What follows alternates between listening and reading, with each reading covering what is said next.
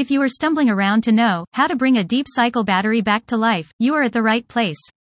I will explain to you in detail how you can repair an old battery so that you can use it for some more couple of years instead of buying a new one. Deep cycle batteries are specially designed lead-acid batteries, known for maintenance-free and longer lifespan. A normal car lead-acid battery gives a quick burst of current for ignition or other purposes. In contrast, deep cycle batteries are capable to provide steady current for a longer duration. Hence, deep cycle batteries are preferred in off-grid or hybrid solar power systems. If a battery is left unused for a longer duration, it produces sulfate crystals on the plates of battery cells. The sulfate crystal minimizes acid contact with the cell plates, resulting in rapid charging and short discharging time. This makes the battery ineffective or sometimes useless. Going straight away to buy a new battery is not a good option all the time. It will need an investment in new battery, which is an expensive solution. In many conditions, you can recover the battery or enhance battery life for some more years.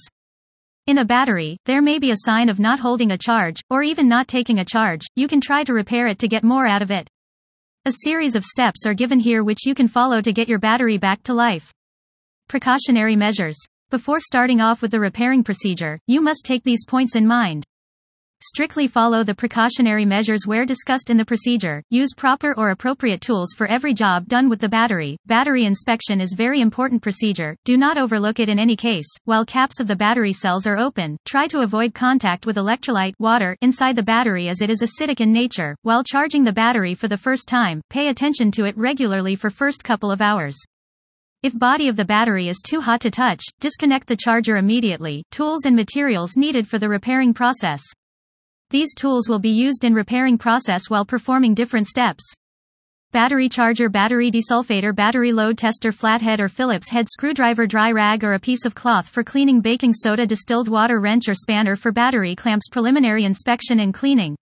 You will need to thoroughly inspect the condition of the battery. Check for any leakage in the battery because water level may go down due to leakage.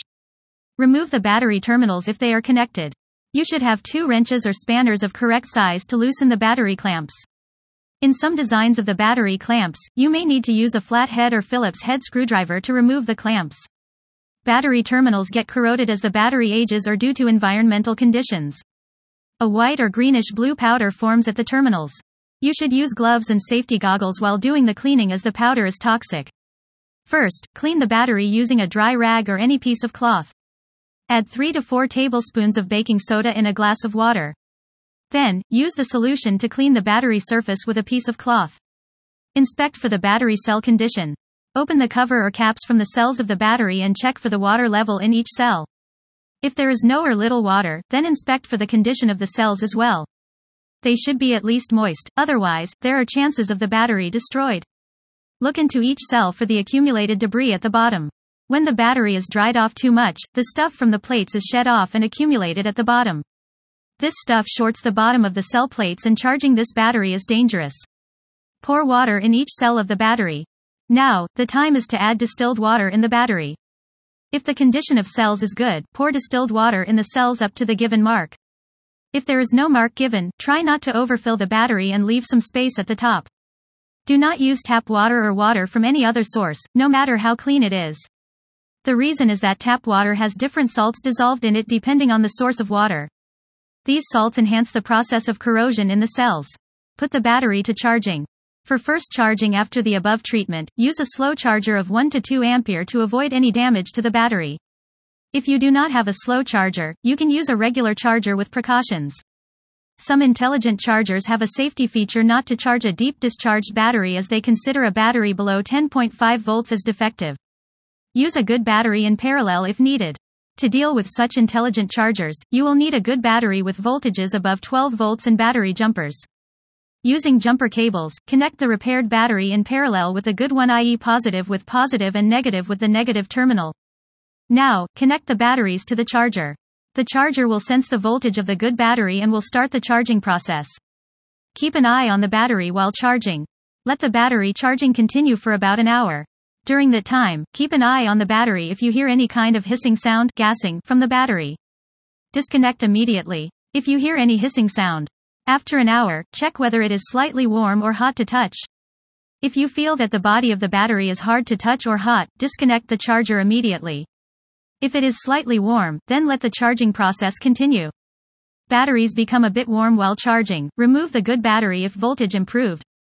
If you applied the method of paralleling the good battery with the repaired one, remove the second battery, the good one, after 3 to 4 hours. If your main battery's voltages go above 12 V, to check the voltage, disconnect both batteries from the charger and disconnect them from each other as well. Now, using a voltmeter, measure the voltage on the repaired battery. If voltages are above 12 volts, reconnect only the repaired battery to the charger. Let the battery charge for 24 hours. After that, disconnect the battery from the battery charger and measure its voltage again if they are satisfactory or not. Use battery desulfator to remove sulfate crystals. While performing the above charging procedure, if you find that the charging process is very slow or no charging at all, you will need a battery desulfator. Alternative names of battery desulfator are battery resuscitator, battery rejuvenator, or battery reconditioner. As it is explained earlier, if the battery is dried up too much or deep discharged, sulfate crystals are formed on the surface of the plates of battery cells. We need to remove this sulfate from the battery cell's plates. A battery desulfator is a device that enhances the capacity of an old lead-acid battery and extends the life of the battery.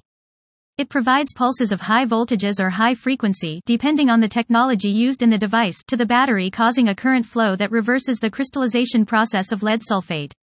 The desulfation process takes 1 day to 3 weeks depending upon the duration of the battery remain unused or damage caused to the battery due to the deep discharging. Perform charge and recharge cycle.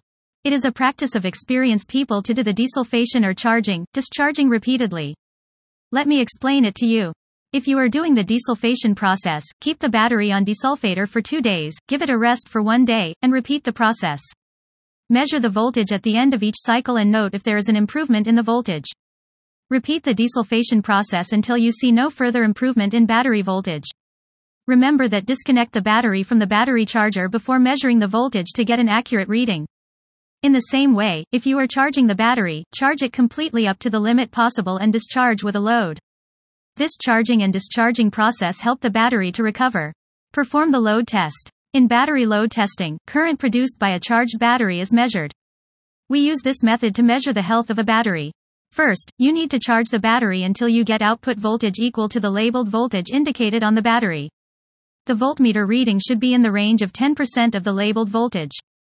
Connect the battery to the load tester and press the button to test the battery health. If the needle remains in the healthy green zone, the battery is in good condition. If you do not have a load tester, you can connect the battery to a random load like 12-volt street light or headlamp of a car. The brightness of the light should not go down too early. Conclusion: how to bring a deep cycle battery back to life. The recovery chances of a battery are 60 to 80%. The recovered battery can give an extended life of 6 months to 2 years depending on the amount of sulfation or damage to the battery due to overcharging, deep discharging or battery heat up. A deep cycle battery does not need regular watering. A regular inspection is still recommended. It is recommended to use modern and efficient chargers, charge controllers or solar inverters which have options to care about the health of the battery.